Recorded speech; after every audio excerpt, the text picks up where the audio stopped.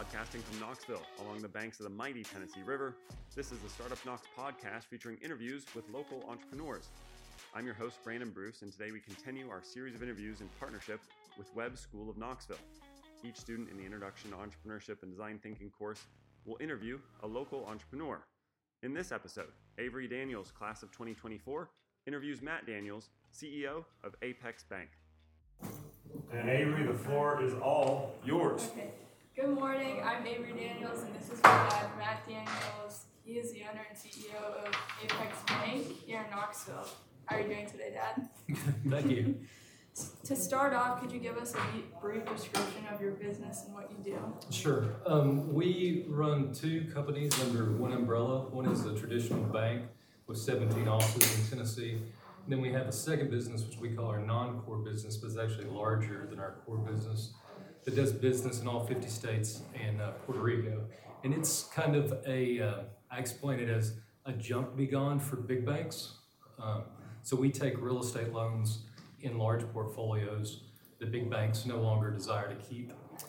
Sometimes it's in merger facilitation where one bank's buying another. There's a group of assets they don't want, but that's the larger portion of our business. Well, you kind of just answered this question. Where do you do business in the United States, and are you located anywhere other than the United States? We're rare from the perspective that we do business all over, but that's kind of always been part of our model. In order to find the number of deals from different banks, you can't really just focus on Tennessee or just the Southeast. We did that early on and quickly found out that we had to expand further. But Puerto Rico has actually been an interesting market. We went into that market purchasing loans that were government guaranteed, and now it's actually one of our largest markets simply because not many banks want to be in Puerto Rico. So how does your company differ with the diversity within your employees? Do you have any employees that speak a different language or from a different country? Sure. One of the great things about starting a company in Knoxville is we have a great talent pool from the perspective of having the university here and also having Oak Ridge National Lab, which brings in talent from all over the world. So we have people from everywhere. We do have a large percentage of our team members are Latino from South America or Mexico because we service a lot of Spanish speakers, and especially in Puerto Rico, but also we originate what's called ITIN loans, which are for foreign nationals. So they're here in the U.S., but they want to purchase a house. It's a niche market, and so we have people from all over the world, especially in those divisions, and then also in our IT department, we have a number of people actually from India. That's a big draw. A lot of expertise there. Interesting. So what is something unique or different about your business that you would consider? Sure. It's evolved over a long period of time. So I'd have to give a little bit of history, but I originally went to the University of Tennessee when I was 17, and then I was teaching conversational English in Siberia, believe it or not, and I got back from Siberia and I was broke, so I started calling around looking for a job, and somebody said, I think I have one for you. And actually, I got a call one day at 5 p.m. saying, meet me at the Copper Cellar at 6 p.m., and it was actually Jim Clayton. And so I went and met Mr. Clayton, and he hired me. I started work the next day at 8:30 at age 18, and we went on to, I worked for him for 10 years, and that's how I got into banking. So I never really planned on being a banker. I was a finance major, but I was planning on doing other things, hedge funds or something different. And then after working for him for 10 years, we became partners on what used to be called Bank of Camden. It was a very small bank that was founded in 1931 in West Tennessee. And then we were partners for 10 years until about 4 years ago, and I bought the other half of the bank. So my story is kind of unusual because there is, the business itself has evolved from being a traditional small town bank to doing business all over. So knowing what you know now, is there anything that you would have done differently? Yes. I mean, knowing what I know now, I could have bet on interest rates and not spent so much money hedging against rising interest rates that never went up. But I would have, when I first got into banking, the first instinct, because I didn't know much about banking, was to try to do it like everyone else does it. So basically looking at these peer metrics, and in banking, there's 100 of them. A lot of other businesses are like that, but in banking is a little bit different because all of our numbers are public because we're government, our deposits are guaranteed by the government.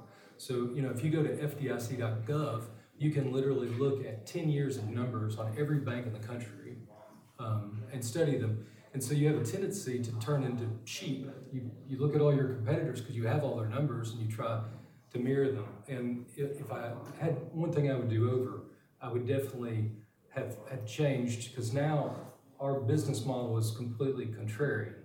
We're taking the loans that other people don't want. We make large investments when the economy's in recession. Most of our loans pay off when the economy's in expansion. So, a contrarian model works really well if you're in an industry where everybody's trying to be the same.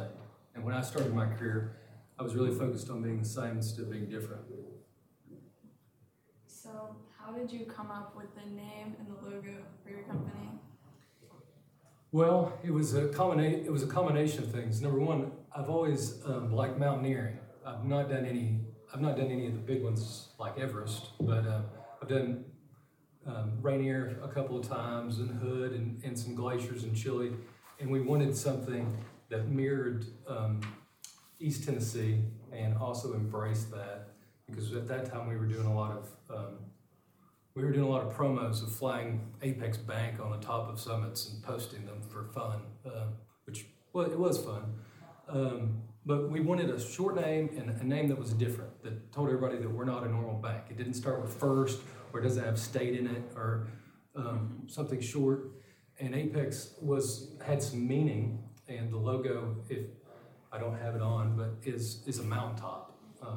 It's actually two mountaintops. The A makes one, and the logo makes the second. That's interesting. So, what advice would you give to someone trying to start a business? Well, first off, I would say be prepared to fail. I would say I've done more failure in my career than successes, but the successes have been much bigger. So you've got to be willing to try new things. You've got to be willing to fail. And if you're not failing, you're not trying enough new stuff. Secondly, I would say, with as differentiated as our economy is today, to focus on niches, but make sure whatever niche you're focusing on is scalable. We have great ideas all the time, but the markets for those ideas could be tiny. So find a niche that's scalable, that's in a growing market where it's going to expand, and be prepared. My career has always been streaky. It's always been a ton of success followed by a ton of failures, followed by tons of success, and it's been really volatile. And that could just be my experience. But there's certain days where you just have to be prepared for whatever is going to be thrown at you, and keep moving forward. So, going off of that, what would your definition of success be? I believe my definition, as far as occupational success, would be doing something where you're excited to do it more days than you're not. You're never going to have, or I haven't. I've never had a business where I loved everything about it every day. But in my company, I get excited about it more days than I don't. And my other piece of advice would be to do it with people that you respect and care about.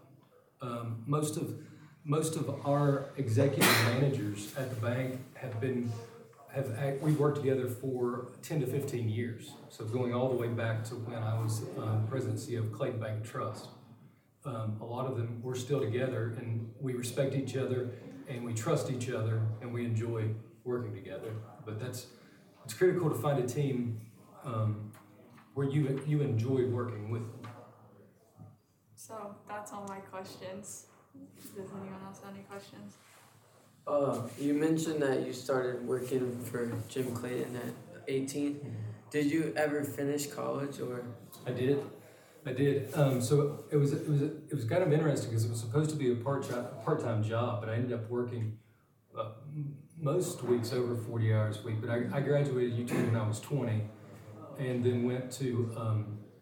I actually ended up at Vanderbilt Mortgage, which was a part of Clayton Homes, for a period of 3 years before I entered banking 20 years ago in 2001.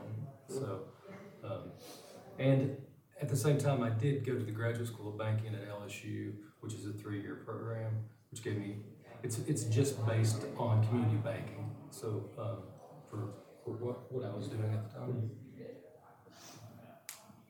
Yes, so you mentioned that you bought the rest of the bank that was already, what goes into like buying the rest of it? Were they already open to selling, or did you have to convince them? Well, it was the other 50%. I had purchased the first 50% going back in '08. So buying the second 50%, Mr. Clayton was starting to reduce his holdings in operating companies and just focus on more liquid investments. So he actually approached me about selling the rest, but it was good timing for both of us. Ironically, I'm headed to his house tonight for dinner with a group of 7 more bankers to discuss.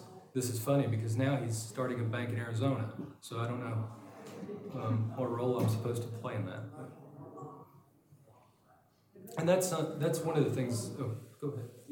Oh no. That's one of the things Avery had asked me before, as far as where did I see the business going in the future. And we're really starting to shift from being the junk begone for bad real estate or substandard. They're performing, but they're not performing well. It's real estate loans, to really being a purchaser of substandard banks. So we've started acquiring other banks, large percentages of other banks, from South Georgia to Memphis to Johnson City. And so that's kind of where the future, we're going to move from substandard assets to substandard banks. So, how many employees do you have? right now we have 200. We have a lot of contractors that work for us. So we have 200 team members and approximately 2,000 contractors. Do you have like an end goal with your bank? Like, do you want to sell, or?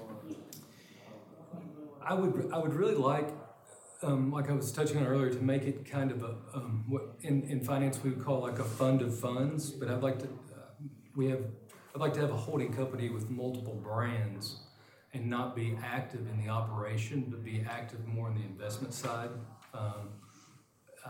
I've committed that I'm going to be in operations until my youngest daughter graduates here. So she's in 6th grade. So we've got a little ways to go. But yeah, that's really the end goal, and we're preparing right now for initial public offering, but we're not looking for that to be immediate. That will probably be in the next cycle, meaning the next cycle of IPOs and stock valuations for financial institutions being high. So it'd be more like 7 to 10 years, and that would be kind of the exit strategy for a large percentage of our equity. Yes, sir. You mentioned you bought like a large portion, whatever, in 2008. I'm just curious, was that like before or after like the market crashed, and did that have anything to go into? That's a great question. So actually, I spent all the money I had to buy 50% of the bank 3 months before Lehman Brothers crashed. So I'm sitting there with all the money that I've ever earned over my career, and I've invested in a bank, and the financial market is in shambles. And that's actually what got me off of trying to be a traditional banker and finding, out of necessity, new ways to do things. And at that time, we immediately went into FDIC purchases from where they were closing banks that were undercapitalized, and we were cleaning up failed mortgage companies. So that was kind of the start. So it was, at first, the first week when everything started going down, I was pretty depressed, and then I started seeing the opportunity, and I think a lot of businesses end up in some form or fashion like that. It's a lot of times necessity that creates, the real opportunity. Cooper, do you have another one? Oh, how many branches does your bank have? We have 17 like traditional community bank branches, and then we have we do all of our servicing for the country, for the U.S. and Puerto Rico here in Knoxville. So we have 2 offices here in Knoxville that are just they're not public offices. They're just for the servicing of loans out of the state of Tennessee, and then we have an office in Puerto Rico. I'm imagining among the 200 team members, you got a lot of folks that are pretty heavy on math. Like a lot of risk analysis for deciding which assets you want to buy, now which banks that you want to buy that are underperforming, but that you think Right. No, we get do. to perform better. I mean, we have a number of CPAs, a number of people. I mean, just doing risk analysis all day, every day. I mean, and that is a limitless field, and it's interesting because a lot of that is also done by contractors. So we're audited by 5 different entities every year. So you have the FDIC, the TDFI, which is the Tennessee Department of Financial Institutions, the Federal Reserve, our external auditors, our internal, so you're constantly, we probably receive, well, we just had a meeting yesterday, received 3 audit reports, all risk-based audit reports. So it's a constant. That's never ending in finance. Are you guys constantly on the hunt for those assets, and or are people frequently coming to you because they know that you're a potential buyer? Both. Now we've been in the business long enough, since '08, that a lot of people know us. So we're on what's called a flow basis, meaning they're constantly sending us deals, and we're expecting to close XYZ amount per quarter. But we're still looking. I mean, we're always looking and making phone calls. Right now, we're in the middle of another deal in Puerto Rico. There's actually a huge auction going on for $500 million in residential mortgages in Puerto Rico right now. So, but the U.S.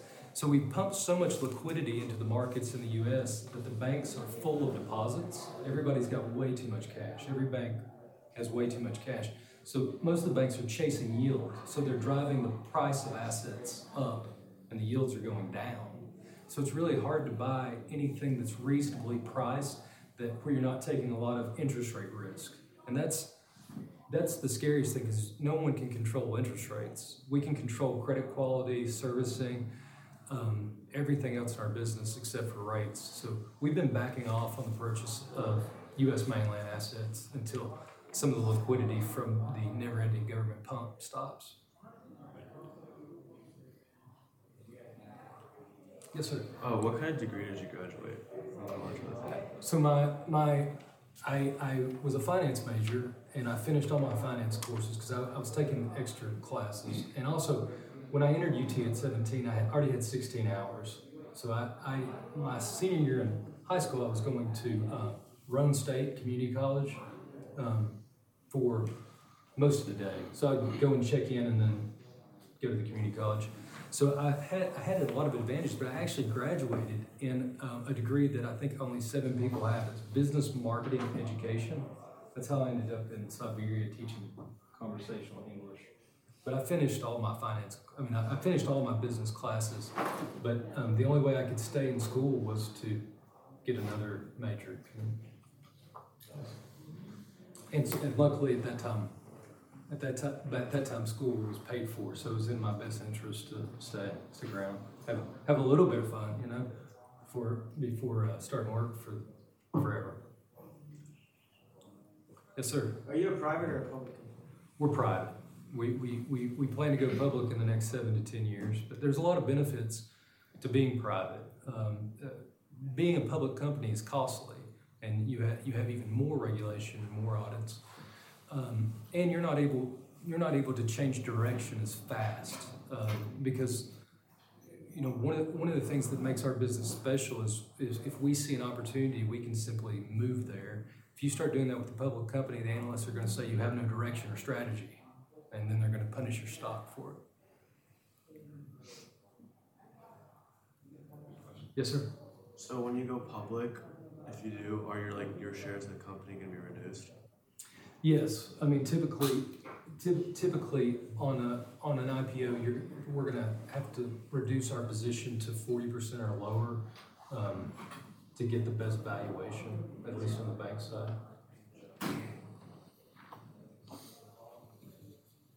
Thank you very much. All Thanks right. for coming in. It's been great. Appreciate it.